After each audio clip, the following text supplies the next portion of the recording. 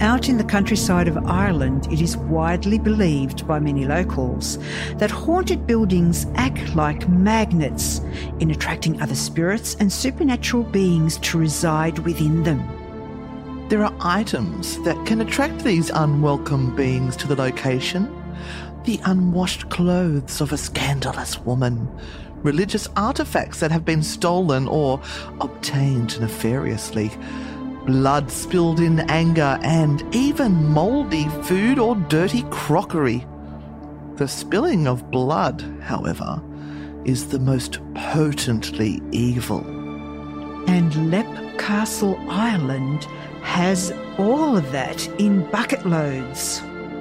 Welcome to this week's episode, when we return to one of our most favourite countries in the whole wide world, Ireland. I'm Renata Daniel. And I'm Anne Rekovich, and this is the True Hauntings podcast. Anne and Renata have been investigating paranormal occurrences for the past 20 years. They have been at the center of various unexplained phenomena and have witnessed countless ghostly experiences. The duo now turn to high-profile cases that have attracted the eyes of the world. Between the dimensions we see and the dimensions we don't, supernatural forces are at play. Evil lurks within the shadows of our homes and in the darkest corners of our minds. It follows us like a shadow, forever. This is where nightmares become reality. This is True Hauntings.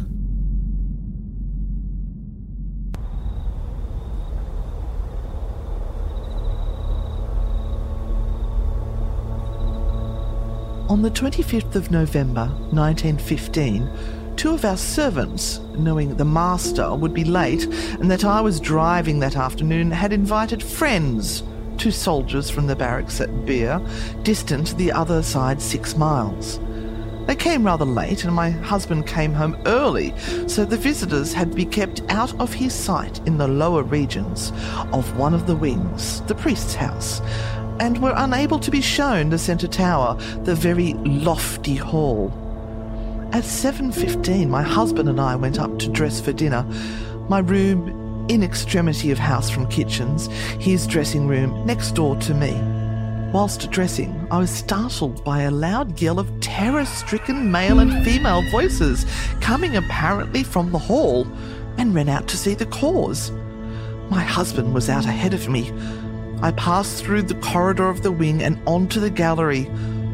On the gallery, leaning with hands resting on the rail, I saw the thing, the elemental, and smelt it only too well.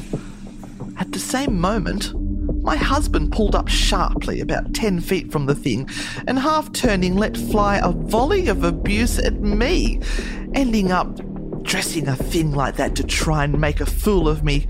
And now you'll say I've seen something, and I have not seen anything, and there is nothing to see or ever was.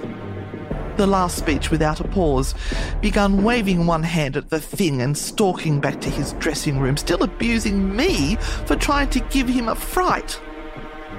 And as he was speaking, the elemental grew fainter and fainter in its outlines until it disappeared. He never made any inquiry as to the yell that called us both out, and from that day to this, he has not mentioned the incident to me. I heard from our servants that when we went to dress for dinner, they had brought their friends just to show them the hall, when all 4 of them suddenly seen and smelt the elemental looking down at them from the gallery. They all got such a turn that they couldn't help let out a bawl, and then fled to the servants' quarters, where all 4 were very sick. The next day, the 2 maids presented themselves to me with letters claiming it was necessary for them to immediately pay visits to their homes. They never returned to Leap.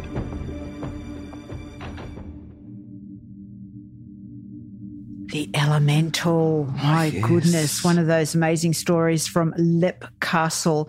And I know it's spelt Leap Castle, but the Irish way of saying it is Apparently, Lepp Castle. Like leprechaun. Lepp Castle was originally called something else that I'm not even going to even pretend to pronounce in Irish because I will just get it so wrong. But it translates into Leap of the O'Bannons. Now, according to legend, two of the O'Bannon brothers, and I'm going to get more into this as I get into the history, were having a contest to see who would be the leader of the clan. And so they decided that the only way to settle this disagreement was by a show of strength and bravery. Ooh. So guess what they decided to do? Oh, who knows with boys? They do like to do this sort of thing. Mm-hmm. So the brothers decided that they would jump off a rocky outcrop where now Lepp Castle stands and see who survived. What? And the person that survived would be the chieftain of the clan. So that's why we have this name of Leap Castle. Well, do you want to know something Lepp interesting? Castle. I have a different story. Oh, do you? I do. Do you want me to tell you? Okay, go ahead. Tell me your story behind the name Lepp Castle. Right, so there was this great book that I discovered, and it was called A Haunted Land, Ireland's Ghosts by Robert Curran, or he liked to be known as Bob. So there's a couple of stories, and one of them was about what you were talking about, that they had the battle of who had the longest legs and could jump the furthest. Mm-hmm. I'd just like to say that none of them could go up against my son, who runs Newcastle Parkour. He can jump things that you just wouldn't believe. Anyway, there was a tradition that the O'Carrolls had seized the land and the O'Bannons were the indigenous clan. Now, they refused to pay tribute to the new lords or the overlords, so the O'Carrolls made them an offer. There was a place on their newly acquired lands that had two great rocks that were sticking up out of the ground out of an ancient earthen fort. That sounds like a better story, doesn't it? Mm-hmm. And if the O'Bannons could produce a champion who could leap between these rocks, they would excuse their tribute forever. If their champion fell, then the O'Bannons must accept the O'Carrolls as their masters. The feat was agreed upon, and the O'Bannon champion did come forward, and guess what happened? What? He missed. Mm-hmm. He fell to below and was dashed to pieces by the rocks. Mm-hmm. They must have been big rocks, but never mind. Yeah. But worse still, these rotten O'Carrolls, geez, they're a bit bloodthirsty, went and slaughtered everybody there. Mm-hmm. Are you telling my story? Maybe. All right. Nice, but that was the story about that's the alternative to how it got its name. Alternative, yeah. Yeah, and there was a little bit more. Well, I don't know. Does this go into your story about how they used the blood? No, but can you go on to that after I've done my story? Okay. She's getting precious, all everyone. Right. Watch out. Okay. I can see the eyes rolling in the back of her head. Look, there's the line. I'm drawing it. Don't cross it. No, like you ever do it to me. All right, dazzle me. Okay. Oh, this is going to be a bit boring. No, it's not. It's a fabulous history. But we have to tell you a little bit about the history of Lepp Castle because it is quite fascinating, and it's a story of bloodshed between clans and between brothers, and some of it sounds a little bit like Game of Thrones. Or does it? Yes, it does. So my information has come from a delightful site, and I tried to look up a number of different sites, but when you go into this history, because there is so much of it, it gets very bogged down with names and things. So I've tried to keep it as light as I can. And part of this comes from dailyscribbling.com, The Secret Life of Irish Castles, Lepp Castle, Kingslayers, Priest Killers, Rapture and Flames. Oh, wow. Isn't that a great title? Oh, that'd be something I'd read as a bedtime story. Yeah, I reckon. Now, it's thought that people have dwelt on the site of the castle since at least 500 BC and possibly back even further to Neolithic times. Yep. It's hard for us to wrap our heads around that here. Yeah, it is. But a lot of this information that we have comes from writings that are called the Annals of the Four Masters, which is amazing. Okay. And they speak of this castle, which again has this amazing Irish name, which translates to the leap of the O'Bannons. Mm-hmm.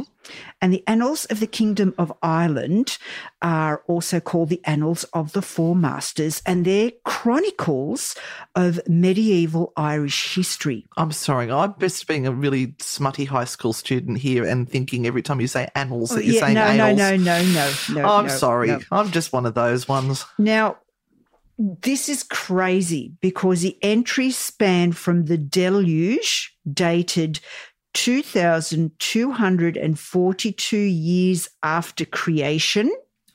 After creation? Yeah, I know.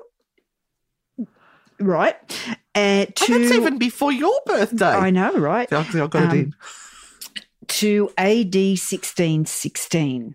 And they were written in Irish, and copies can be found at Trinity College, National Library of Ireland, University College of Ireland, and the Royal Irish Academy. Well, next time we go, we'll have to go looking for that because we've been to Trinity College. Mm-hmm. Now, you can find this information online, thank goodness, and sort of go down the trip of that particular rabbit hole and find a whole lot more information. But certainly this stuff does exist. And it's now apparently the book itself, or the chronicles themselves, the originals, are kept in Switzerland. Oh, we'll have to go there then. Mm-hmm. So these others are copies, obviously. But fancy saying that the entries span from the deluge. 2,242 years after creation. Who was writing? Who sat down and worked that out? I don't know. That's a little bit of a stretch, I think. So who were the O'Bannons? The O'Bannons were one of the septs who were paying tribute to the O'Carrolls, as you said. And it was the O'Carrolls who are said to have first built the castle around 1250 AD. Now, what is a sept? A sept is a division of a clan or family. So they were on the lands of the O'Carrolls and they were paying money to be there, so renting space. Yep.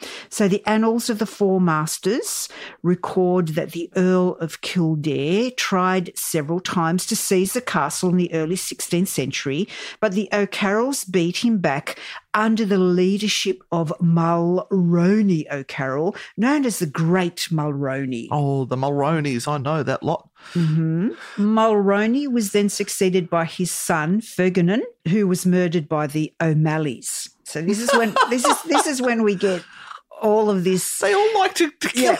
They're just so violent and bloodthirsty. The Irish just aren't like that at all. They were killing everyone. The main Ireland, the mainland part, Northern Ireland, it's not that long ago where it was bloodthirsty, but it's all settled now. Yeah, but these names, the O'Carrolls, they all sound very Irish, Renata. The Mulroneys. Mulroney was succeeded by his son, Ferguson, who was murdered by the O'Mulleys. His son, One-Eyed Tig, sought to succeed. Sorry, One-Eyed Tig sought to succeed the chieftainship. I'm sorry, I got the giggles over So he was not the eldest son. Obviously, he had one eye. I don't know. I don't know. Renata, I think that might be referring to something else that they like to refer to as the one-eyed monster. No. Don't you know? Oh, God, this has gone down. This has gone down very badly you're welcome. today. So when we do the Naughty and Nice Tarot show, guess which one of us is the naughty one? Mm-hmm. So he was not the eldest son. This is Tig. However, one of his elder brothers was feeble-minded and the other one, Thaddeus, was a priest. So Tig took the chieftainship and ruled ruthlessly because the other two weren't worthy of that, obviously. And Thaddeus remained a thorn in his side. That's the priest. Tig was not a man to let that continue too long in the history of his leadership. So the most common tale tells that Tig allowed Thaddeus to use the chapel at Leap Castle to conduct prayer services. Then one day he decided that he didn't want Thaddeus around anymore, so he actually murdered him mid-prayer before a crowded chapel. That's dreadful. Yes. So that is why the chapel is called the Bloody Chapel. And we've been there. It's very green at the moment, not much blood. There's lots of moss. It's not a large space at all. So it would have been just the elite of the family allowed into that prayer space. Yeah. And it's right at the top of these little stairs. Very little stairs. And you wouldn't think you could get lost going up those stairs, but I did manage to. I think I ended up in their bedroom at one stage or other. Oh, that's right. There's a turn off, yes. I didn't realise that door was, because I thought the door was locked. I thought, we can't go through there. I must have to go through here. And then I've ended up in someone's bedroom and went, oops. So he is said to have invited a clan from Monaghan, either the McMahons or the Omans, to dinner at the castle. Right, and this is where it starts to sound like Game of Thrones stuff, right? So some of the stories say he was at war with them and this was his peace treaty. So he invited them in. Don't trust him. Then he invited them all in.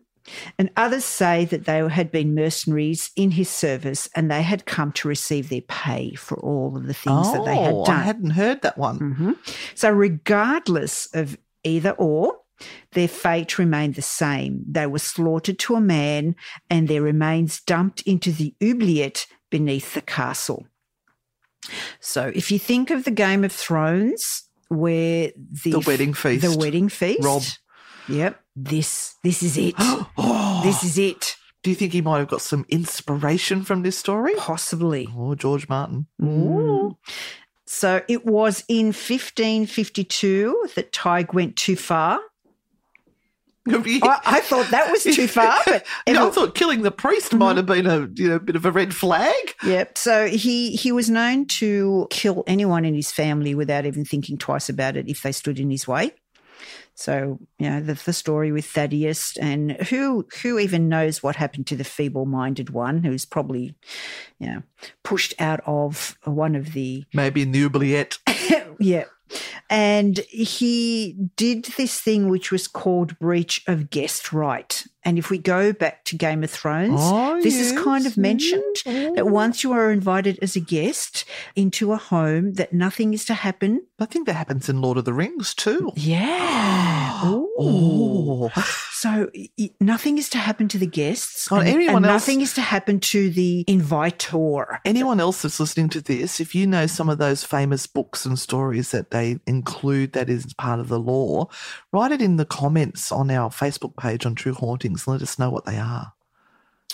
I tried to look up a little bit more information on guest right, but it kept on referring me to TV shows. Game of Thrones. But apparently there was this thing that was associated with the fact that if you invited someone into your home, you weren't supposed to kill them. Yeah. Right? So, yeah, there you go. I think it also might be American Indian. Well, I could be wrong on that. We'll see. Oh, yes. So the thing that really pissed everyone off is that he decided to accept a knighthood from the English. What? Yeah, he decided to accept a knighthood from the English, and that pushed That was too far, was it? That pushed him too far over the edge with his kinsmen, and they then aligned themselves under an O'Carroll renegade called Cahir, and they slew Tige. Aha. So Cahir was in turn killed by the last Ferdinand's sons, William the Pale. I love these names. I know, they're William just the so Pale. creative. So William was then murdered by the O'Connors, and his son George was then killed by his cousin Mulroney, son of Tige. Oh, gosh, it gets twisted, doesn't it? I think we need one of those family trees up again so I can keep track of it all. So John's brother Charles killed Mulroney and became chieftain. So the story about the McMahons is also associated to Charles as well as to Tige, and some point to it as why, after 18 years of rule, he was murdered. So his son John succeeded him and became the legitimised ruler under Charles I. Awesome. Now, John was a staunch royalist, and so after Parliament's victory, he was dispossessed of his castle, with it being given to a soldier in the new model army called Jonathan Darby in lieu of pay. So this is when the Darby family comes in. Now, what is the New Model Army? The New Model Army was founded by Oliver Cromwell and started in 1654 and disbanded in 1660 after the Restoration. And the difference with the New Model Army was that it was about a person's ability to fight rather than his status or political affiliations. So the New Model Army was very, very ruthless. And apparently I read in one of the bits of information that I found about it, it was that one of the leaders of the New Model Army was a butcher by trade. Ooh. So they really looked at battle. They got a good deal on sausages, maybe? No. They looked at battle from a very strategic point, and they brought in a whole lot of different ways to construct battle, and they didn't use knights in armour because it would stop the horses that they were battling with. It'd slow them down. Yes. And so they decided that they would use all of this leather, thick leather, so that the swords could not get through the leather, and it made their attacks fast, which was what they were really well known for. That's going on. And after driving through the landscape of Ireland, you wouldn't really think of it as a great place to do cavalry charges, would you? There's not a lot of places to hide, flat ground or anything. No. It's quite beautifully rugged. So the Restoration saw it return to the O'Carrolls briefly, but it was due to some unknown political manoeuvring that it returned to the Derby family. Now, remember, the Derby family was just a particular soldier who was given this property because they couldn't pay him. So Jonathan's son, also named Jonathan, was known as the Wild Captain, and also, there are some legends around him to say that he had hidden a great fortune somewhere in the castle. Yes, I've got stories about that. Oh, we need to go back with I know, with a metal detector. So he wound up being convicted of treason under James II, but fortunately for him, the Glorious Revolution intervened before his sentence of death could be carried out, and William of Orange pardoned him. Although there is a legend. William of Orange in New South Wales?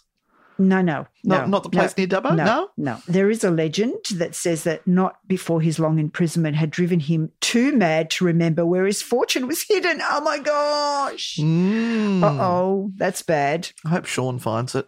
So Leap remained with the Derbys for the next few centuries, with several of the families becoming officers in the British Navy. There were many members of the Derby family who rose up through the ranks and became admirals. And another famous son of the Derbys was John Nelson Derby, nephew of Admiral Henry, who founded the exclusive branch of the religious society known as the Plymouth Brethren. Whoa. Now, I wanted to get here just for a moment because this is really interesting. Well, she's got a smirk on her face there. It's like, I've got juicy gossip. The Plymouth Brethren. Now, this famous son, John Nelson Derby, is most remembered as the first preacher to formulate the theology of dispensationalism. What? Dispensationalism? Isn't it even a word? Yes. Now, that's the idea that the faithful will be bodily spirited away from the earth prior to the end of times. We know this as the ascension. The rapture. Oh, the rapture. The rapture. Oh, Jesus, I'm not up to it. Sorry, Jesus. The rapture comes from the people that owned Leap Castle. Wow. Holy moly. Bagora. So the last Derby to live at Leap Castle, Jonathan Charles Derby, arrived in Leap in 1880. And he was there to dispose of the tenants.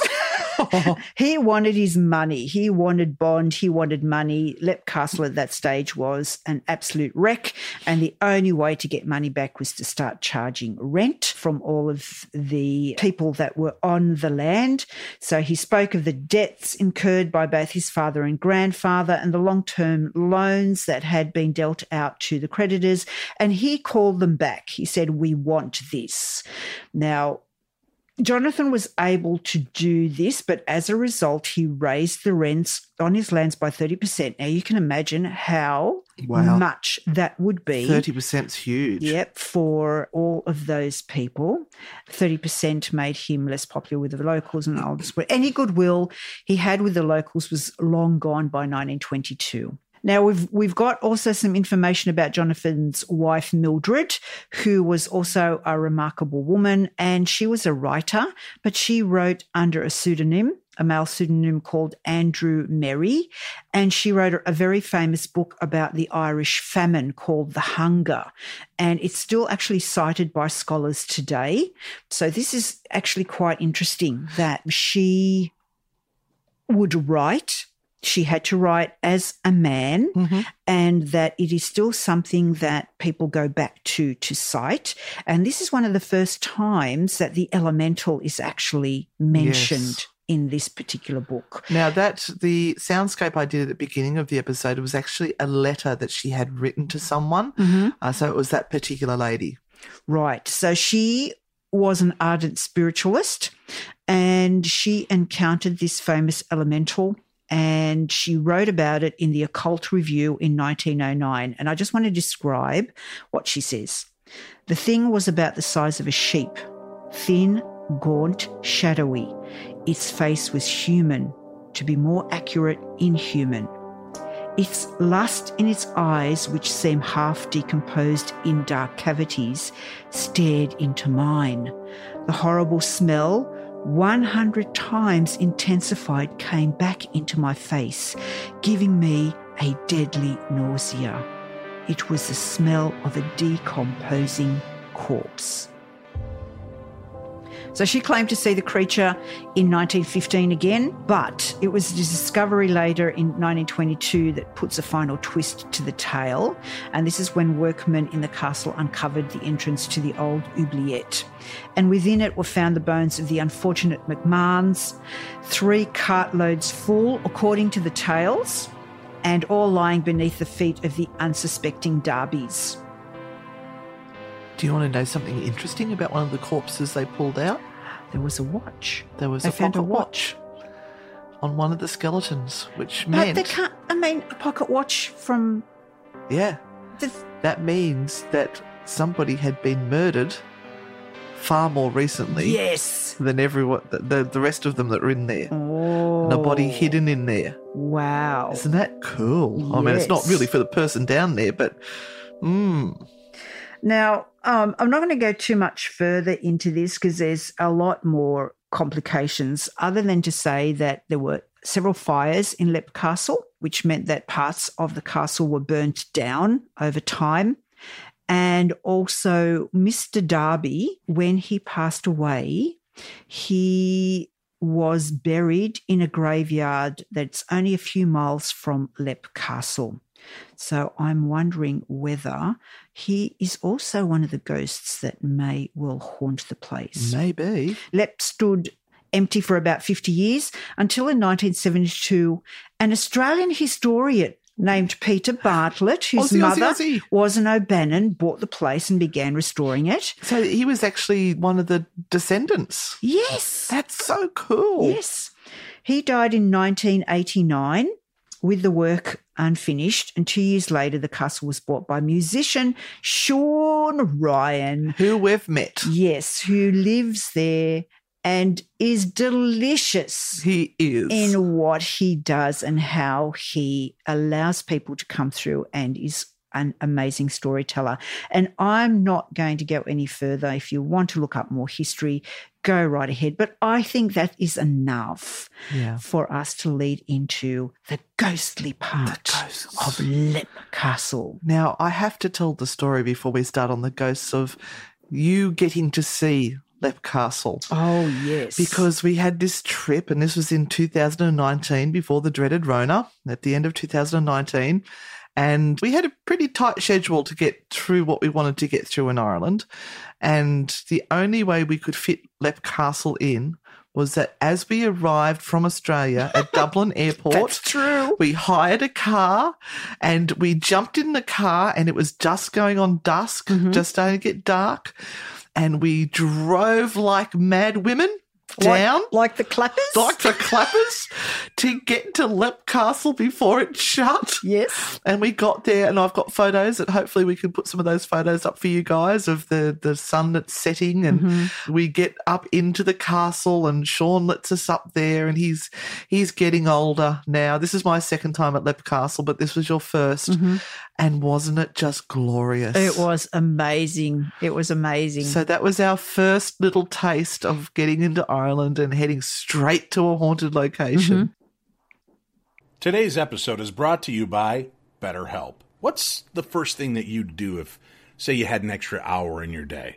Would you go for a run? Maybe take a nap, read a book, or just show up for a friend?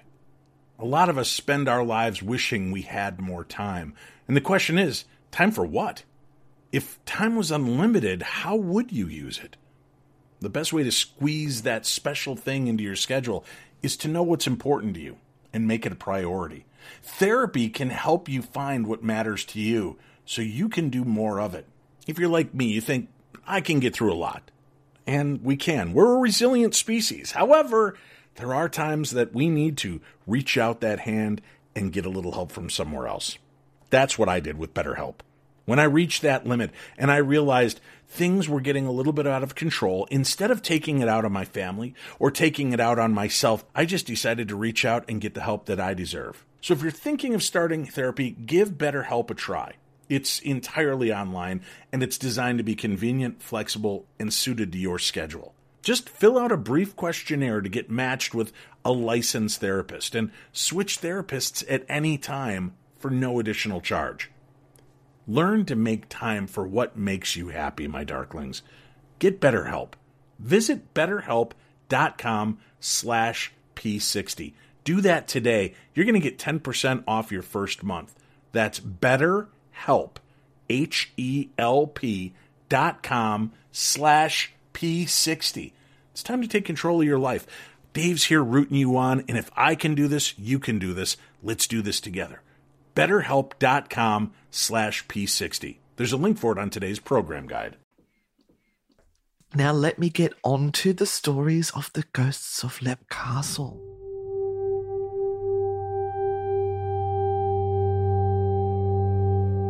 Now apparently there are at least 19.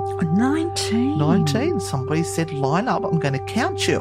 So we have quite a variety, ranging from banshees through to this little thing here said she was a partially unclothed red lady. Now, I haven't seen any other reference in there to a partially unclothed red lady. I have heard of the red lady, but this one thought she was partially unclothed. And also a phantom light, not to mention the Thing. The Thing. Okay. So there have been quite a few TV shows that have gone in there, Ghost Hunters and Most Haunted. But did you know Hamish and Andy stayed there for a night? Did they? They did. I think they just got eaten alive by gnats or something. So that was quite a bit of fun up in there. But the first time I got to go was with Dave Schrader, and that was our first trip, and my husband. And Sean actually is a very famous tin whistle player, and he got his tin whistle out and played for us. And, it was glorious. His wife was Irish dancer, choreographer. I have a special place in my heart for that Did you castle. sleep there? No. No. There's not enough room left.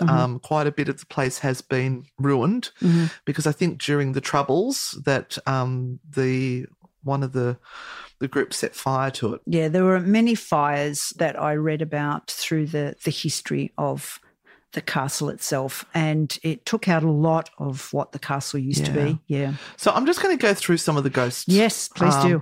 That relate. Now, the other thing I had to go back to was where they were leaping from rock to rock to get rid of their taxes. Apparently, they took the blood from that person that died and mixed it into the mortar that then made Lepp Castle on that very location where they tried to leap. Right. But that timing wouldn't work out at all because you don't put a castle up that quick. No. And have they saved the blood for that long to mix it into the mortar? But I'm sure it makes a good story. Makes a really good story. So let's talk about the Bloody Chapel.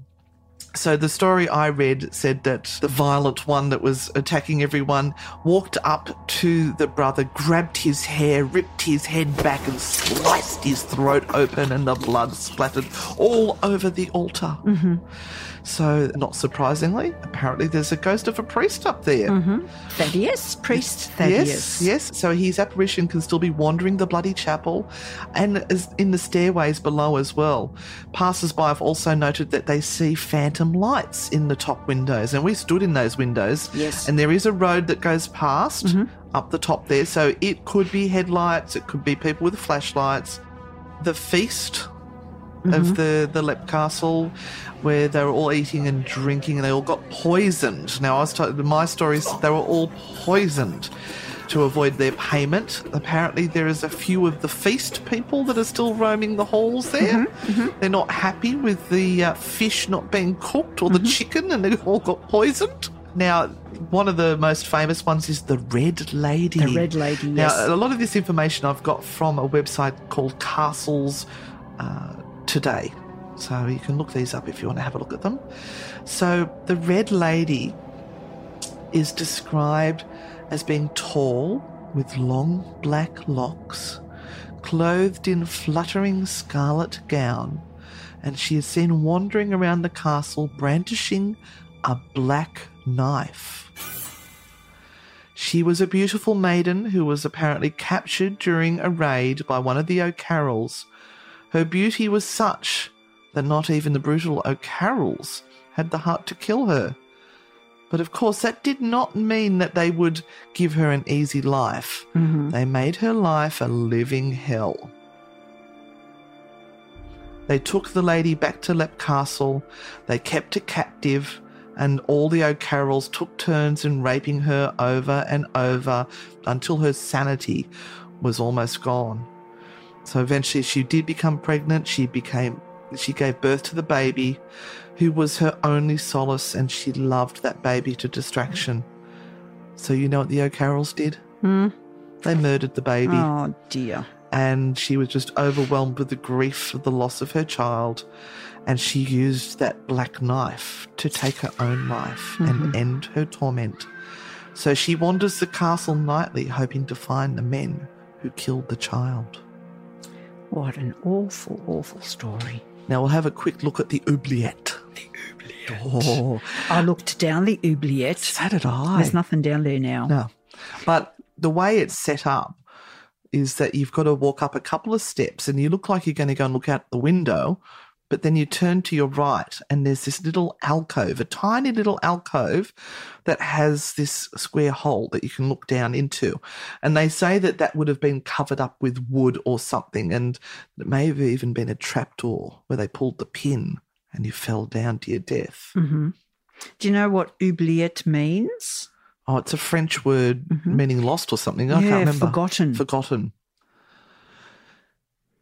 So they, as you said, they took out 3 cartloads. Another one I read said four cartloads. But the people who study bodies said there was approximately 150 bodies down there. Wow. 150. Imagine the smell. That'd be hideous. Now, one of the other ghosts that we have is the Wild Captain. So you were talking about the fact that he had hidden his fortunes. Now, he was a staunch royalist, but he was also known for his eccentric and immoral habits. He was a naughty boy. So he married one of the O'Carroll princesses, and he was abusive to his wife and servants and tenants, infamous for his wild, orgiastic parties that he held at Lep Castle. Wow. It's reminding me of the Hellfire Club. Yes, and I'm wondering whether he may have gotten some syphilis, because syphilis tends to send people mad. Oh, well done. So he was imprisoned and he was driven quite mad, but before he had that happened, he had hidden the treasure that he had, and he had 2 loyal servants that came and helped wall this up in a hidden room, and then he murdered them so they could never say where this place was. Eventually he came out, he was crazy, couldn't remember where this was hidden, but there was some work that was done, and they found 2 upright skeletons bricked behind a wall. So I wonder if this was the servants. Yes. That's interesting. But apparently he is still wandering around Lep Castle looking for his treasure. On certain evenings when the energies favour, they can see him searching the grounds as well. Now, have you heard about the 2 children? No. So this is where I get a little bit dubious. My head's still going around the treasure going, how can we talk to him? Find out where the treasure is. Get our table and glass out. Yep. Talk the wild captain. All right. So there is a ghost of 2 little girls that have been seen playing in and around Lep Castle. This was a story from a psychic. Because apparently Lep Castle has attracted psychics and mediums from all over the world. Yes. And ghost hunters like ourselves. Yes. So the story of this one says that they lived on the estate during the 1600s. Emily, who died when she was 11 years old, can often be heard laughing and singing in and around the gardens. One day she was playing on top of the castle battlements and fell below. Her body was dashed so violently to the grounds that parts of it are said to have been scattered in all directions. Oh, dear. That sounds more like something glass would break and shatter everywhere. I can't imagine that a body would go smash and there's a bit of her on the front gate and a bit down Carrot Patch. So that sounds a little bit too much. It was her younger sister Charlotte who found the body. She too died after suffering a debilitating illness. So she's described as having golden curls, wearing a green dress. It's been seen dragging a deformed leg while she is looking for Emily. It is said that her leg was the reason she had not been playing with her sister on the battlements on that unfortunate day. So she must feel a bit of guilt at not being there with her sister. A resident from the Gate Lodge, now there's a little lodge just near the front gates where you come in, that on clear moonlit nights she often saw 2 young girls playing on the open grounds in front of the deserted castle. Now there's also an old lady with a lamp. No, actually, that's not a lamp, it's a limp. Oh, I need more coffee. I've made her lose her crap. And Oh, my gosh. Okay, you sure this wasn't you walking around somewhere? An old lady with a limp. All right. Okay. Apparently at some stage the castle was given to an old family retainer. That's not something that puts your teeth back. An eccentric and reclusive old lady with a limp whose ghost has also been seen within the presence of the castle. Why did I just go French? I don't know. Oh, no. So now we're going to go on to a little bit about the elemental, and you, of course, read my quote. Oh, but sorry. That's okay. Sorry. You'd never do that to me and take my stuff. No. Now, let's talk about Mildred Darby. Now, you said that she was a writer. Yes. But she was a Gothic novelist. Ooh, right. All right, so... Oh, please let something be true. I know, please let something be true. She also used to regularly perform seances within the castle walls. Now, the legend that people are thinking now is that Mildred, or Millie, had the supernatural practices awakened the powerful elemental presence, which to this day is the darkest and fiercest entity which haunts Lep Castle.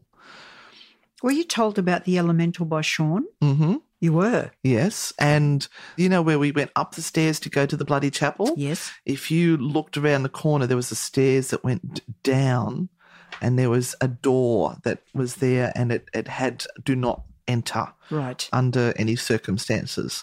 So they keep that locked off. There's actually, I've got a story in here as well about some people who were buried down under the castle. Okay. All right. I'll let you go. Keep going. Oh, thank you. So another popular theory on the elemental is that it was summoned by the Druids even before Lep Castle was built. And it was summoned to protect those sacred lands that were there. Because remember I was saying at the very beginning it was an ancient tomb or sacred space before you rudely cut me off. Sorry. I read a little bit about the Druids. So have you got the story about the Druids coming in and giving some information about that? Please do. No, just this one interesting fact. They did bring 2 Druids in to try and connect with that part of the story and the elemental. And the one thing that this particular piece of information that I had told me, which I found quite amusing, was that the Druids burped all the way through the time that they were there. What? They burped, and they did this specifically so that the elemental wouldn't attach to them. Well, there you go. Take a soda with you when you go investigating in future. A Coke? Yeah, just have a little sip on that, belch away, and you will get rid of all those nasties that want to attach to you. We have to do a TikTok on that, Renata. How to make sure entities do not attach to you. Burp. Oh, I wish I could dig one up. Maybe the boys could put a sound effect in for us. Dear. So another theory states that the elemental was not reawakened by Mildred. It's not her fault with her seances, but it was a huge release of emotional energy linked to the spirits in the oubliette upon the discovery of their bodies, because it was these guys that found the oubliette in the bodies. Yes. So thereby disturbing that grave site, really, that they've released that energy, and that's what woke up the elemental that was beneath the castle. Yeah, I do remember reading that as well. Yeah. So the other person that saw the thing was a guest, and they said that it's a man-sized figure with what looked like the skull of a sheep as its head and a shaggy black furred body with 2 great paw-like hands. They weren't attacked on that occasion, but the guest commented on the creature's terrible reek. With the Druids as well, the local myths dispute the theory that Druids summoned the entity, saying that the elemental is the spirit of an ancient O'Carroll who died in the castle from leprosy. So there's another one. This is said to be the reasoning for the decomposing facial features and the appalling stench that accompanies the presence of the spirits. Now, that sounds more logical as hauntings go. Yes. So to speak. So there is also reports of poltergeist activity. As you were saying, in the 70s, Lep Castle was purchased by an Australian, Peter Bartlett, and of course they start doing renovations. He spent 15 years restoring the castle, and they had a lot of poltergeist activity, which just means noisy ghosts throwing things around. At one point he even contracted a white witch to drive the spirits out of the castle. The witch claimed that spirits had vowed not to cause any more trouble, but insisted on staying at the castle, which was their home. Fair enough. There was also another little bit of a theory that it's an extremely haunted place because some say that Lep Castle stands on a spot where a number of ancient ley lines intersect. Now, we hear more and more as we go through these stories and this research about ley lines and these energy points, and that a lot of historic and very spiritually meaningful buildings and events happen on these significant lines. So that's interesting. That's an interesting point. Yep. And there is another sort of theory that there was a bit of a curse on the O'Carrolls. I wonder why. So a lot of them died from what they called the creeping plague, which was a wasting disease which led to a slow and lingering death. John O'Carroll died most horribly from one of these ailments, and it was referred to as bloody flux and a pox. Ew. The pox.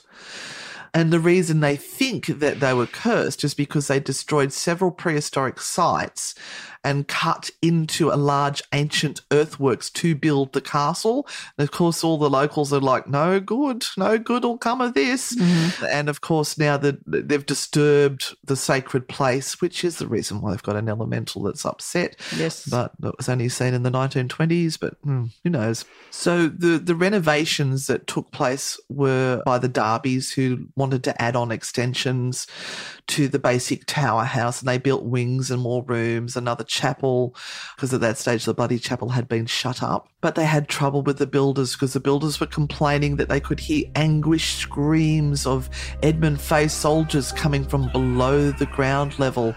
At night, children could be heard crying somewhere from within the depths of the castles. In one bedroom, guests were sometimes woken by the terrifying spectre of a tall female, and this is the one that was dressed in the red gown, so this would be our Red Lady, her right hand raised threateningly and a hellish fire burning around her head. So this one doesn't have the black knife. She's got the red fire around her head. There's also a phantom monk. There must be always a phantom monk. Who roams the corridors. A little old man of antique garb, green cutaway coat, knee breeches and buckled shoes. Hang on. That's a leprechaun. That's a leprechaun. It is. That is a leprechaun. What are they going on about? So apparently he is also seen. Footsteps are heard throughout the building. Mysterious cloaked figure often prowls the grounds. That's ghost hunters. They're just trying to get in and hunt ghosts. That's true. And then I'm now going to bring it up to the present day, because as we know that it is quite popular with ghost hunters. Barry Fitzgerald. Do you remember Barry Fitzgerald from Ghost Hunters International? Yep. He's our Irish correspondent. I had the joy of meeting Barry. Yes. And he is delightful, and his knowledge of Ireland and all the mysteries is just astounding. He's written some great books.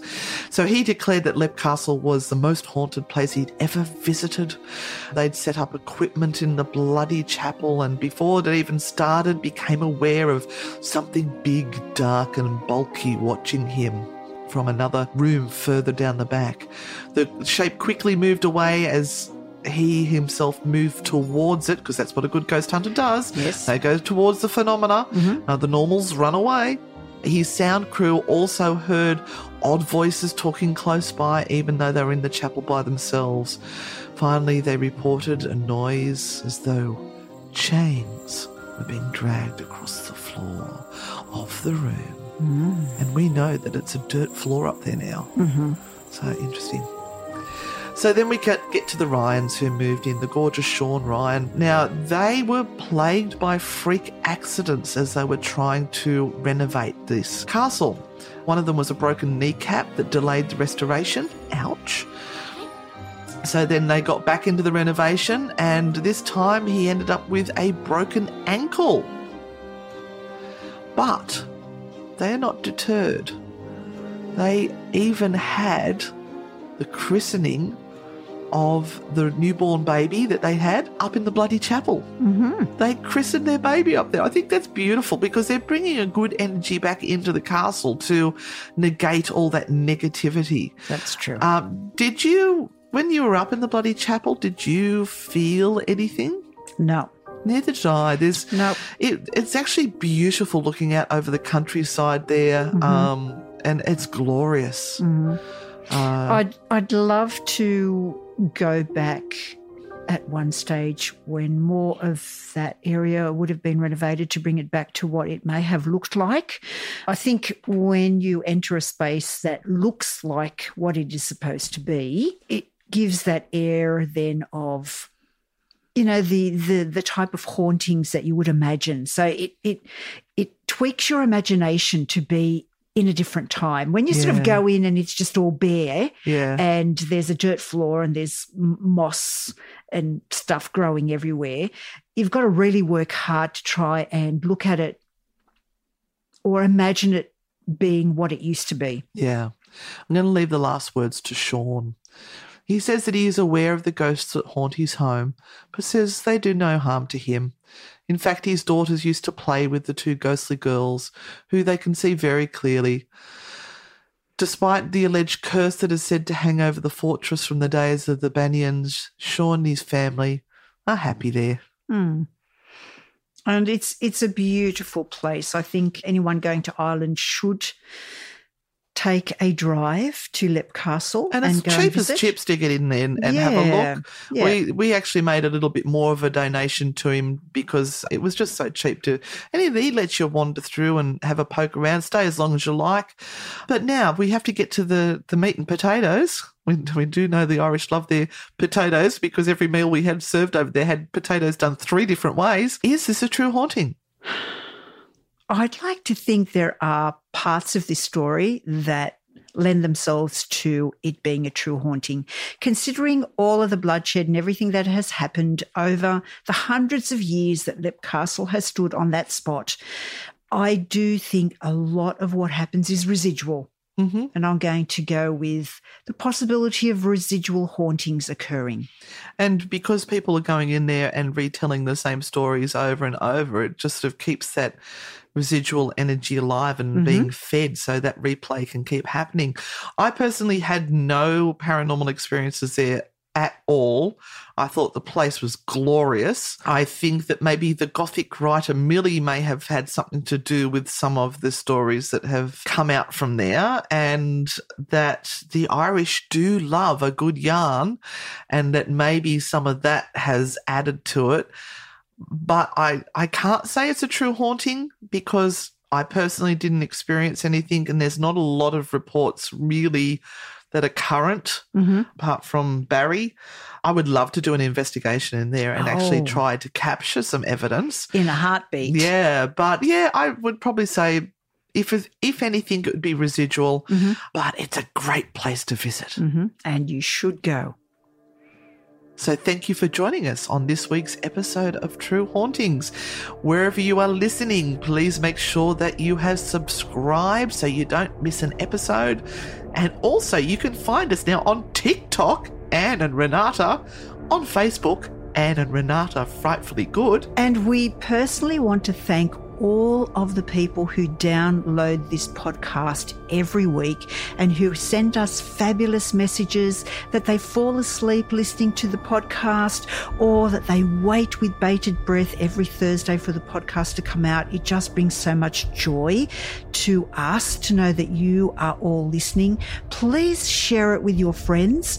The more you can share, the more we can expand what we do with this particular podcast. Don't forget to leave a review, and we're going to see you next week on the next episode, which I can't remember where it is. It is The Exorcist. The Exorcist. Yes. Oh, I'm excited for this one. Thank you everyone for joining us, and tune in for next week's episode. See you on the dark side. Bye for now. Thank you for listening to this episode of True Hauntings. If you like the show, give us a 5-star rating and leave a review. Subscribe on Apple Podcasts, Spotify, or wherever you're listening right now. For more on Anne and Renata, follow @Anne and Renata on Facebook, Instagram, TikTok, and YouTube.